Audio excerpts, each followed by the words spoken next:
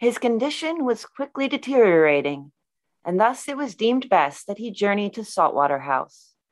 The ocean air, the murmur of the waves, they would soothe him. Lightning recap in On the Lonely Shore by Sylvia Moreno Garcia. A young woman accompanies an ill young man to the shore.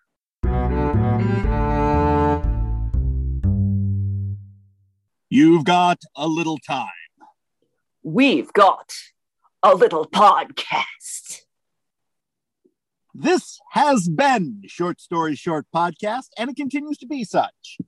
I am Christopher Garcia, here today on location in beautiful San Jose, California, stealing Starbucks Wi-Fi with Christy Baxter, on location in beautiful Johnstown, Pennsylvania, with a cat in close proximity. You know, I've been having, very few people know this, but I'm actually married to the sea. And I feel like I abandoned the sea long ago, but I feel like I should sort of try to get back in touch with that. What should I read to make that happen? You should read On the Lonely Shore by Sylvia Moreno Garcia, because she also has your last name too. Yes, she does. And she is a wonderful human being. Absolutely fantastic. And this, of course, is a story from our good friends at Uncanny Magazine. Subscribe today.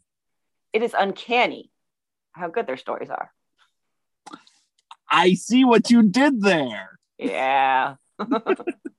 This is a story that has a lot going on, though at the surface, you could literally say it is one of the threads of the film The Hours.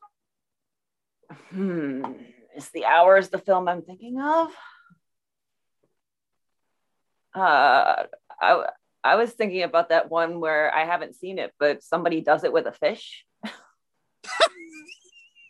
You're thinking of The Shape of Water? Yeah, that was it. Yeah. I haven't seen it, but my understanding is that somebody in that film it gets freaky with a fish. And so that seems like this could have that in common with that. Well, I was going a little more highbrow, but that does work, I guess.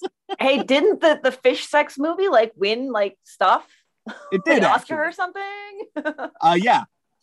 But I think one of the things here is that it is well, first off, let's talk a little bit about Sylvia Moreno Garcia. She is one of those writers who can write anything, but no matter what she's writing, her style is instantly recognizable.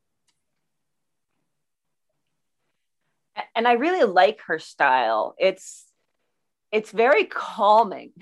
I like it when I'm calmed down instead of like last week when I'm have like visceral gasping at a reveal. And it's very calming, and she's very good at threading that sort of just kind of embedding within the tapestry of the story something that is vital to our understanding when we finally learn what exactly is happening here, but not doing it in an obvious or heavy-handed way.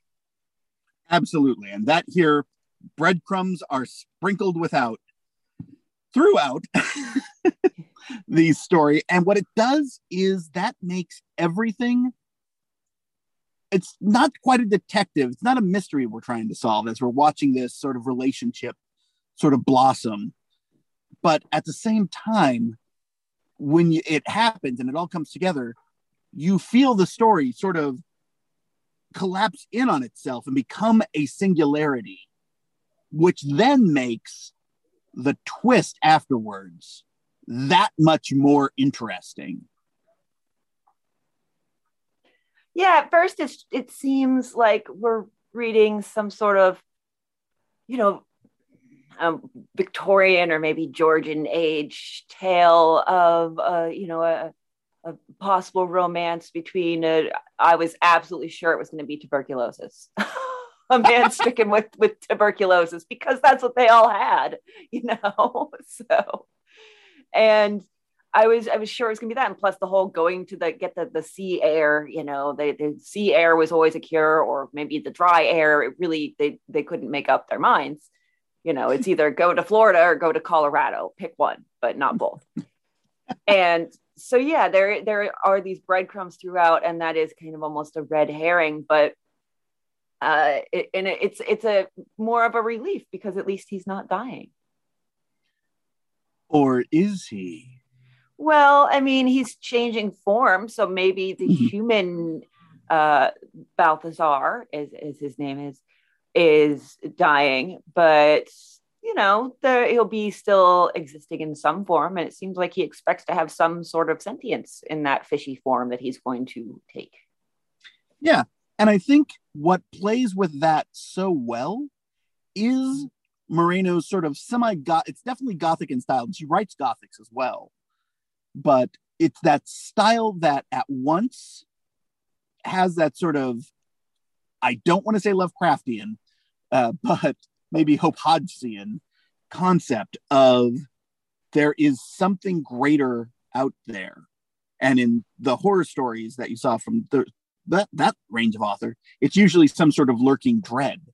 But here, it is a transformation that isn't necessarily dread, but at the same time is that sort of unknowableness, this sort of inscrutable change that's going to happen that needs to sort of play within itself. Yes. Before I go on, I do have an update. The cat is no longer in proximity. The cat is in my lap. So victory is mine. So close proximity. Yes, very close proximity. Yeah, there's I think it's interesting that you don't want to call it Lovecraftian, because it's not. And you're very correct about that. But I was trying to, this is a story that doesn't tell us what genre it's in until the very end. And so therefore it could be considered maybe not to be genre at all, because the genre aspect of it is so small. But then again, the genre aspect of it is so huge too, because it's going to define how their relationship carries on as they move forward. And, you know, as he changes into his fishy form. And so, like, I feel like this has to be magic realism. What do you think? I'm torn between magical realism and slipstream, but I would probably go magical realism, just because the way that the relationship is presented is fairly realistic of someone going through an end of life event. And if you just look at, you know, death as a mutation of change, you know, like whoever came up with the stupid idea of tarot card reading did, that it's that sort of very realistic story of the difficulties of dealing with that as a person going through it, the difficulty of someone who is watching that happen, knowing that the change is going to be irreversible. That sort of concept bounces off one another. And with the magical aspect that actually represents the change. So I do think magical realism is probably what it is. So I'm just going to say it's fantasy. Sure. Yeah. I like that. I'm glad it's not slipstream, that you didn't go in that direction, because as it's intended, slipstream just gives me this sort of existential discomfort. It's just a little existential squirminess, and I've never been really into deliberately making myself uncomfortable. So I see you're not into the awkward comedies. Yeah. I think that one of the other beautiful things about this is that we have two characters who we relate to perhaps slightly more than we should, because we all have that sort of idea of wanting something to go just a little longer, to just have a few more moments, to just be able to express that deepest expression we need to get out. and feeling like there is a clock on the wall.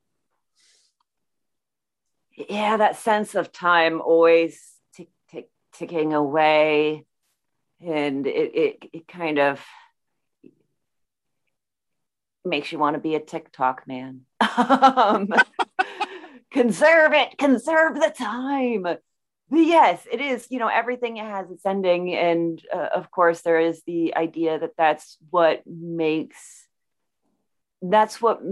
things worth doing, is because they have an ending.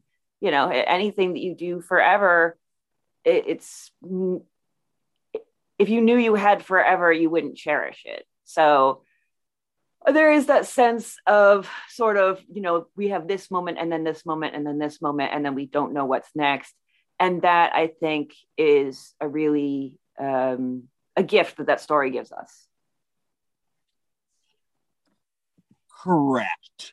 I think that is the crux of the story. One other aspect I did want to mention is that this has a lot in common with another author that we've talked about a lot, and his oeuvre, that is Ray Bradbury, who wasn't necessarily writing magical realism, but used genre in very much a similar way, where it was the driver of the story, but not necessarily easily identifiable as the story. But I think where Sylvia's incredibly different is in her use of the language, whereas Bradbury was a little more pneumatic drill. She's more of a fine polish to her work. Absolutely, yes. And there's just, like I said, there's just this calmness to it. It's very soothing. I should read her work when I'm anxious. I think that would really help me. And maybe I'm also relating to the fact that I listened to the LeVar Burton reading of it over on LeVar Burton Reads, as you recommended I do. So maybe that's why I'm getting that sense of calmness, because it was reading Rainbow in my childhood, and so it was all good. But yeah, I do really love her writing here, and the picture that she paints in the beginning, I think, is really vital to the story working. That picture of like pastoral seaside contentment of summer by the sea, and it paints this picture of this wonderful life, and but summer is what it is, and summer ends, and so you get that feeling of transitoriness at the same time as you get that feeling of contentment. And I think that's a lot of what is going to define the relationship between Sylvia and Balthazar, is both its contentment and its transitoriness. Wow, that's deeper than I ever get. Sigh.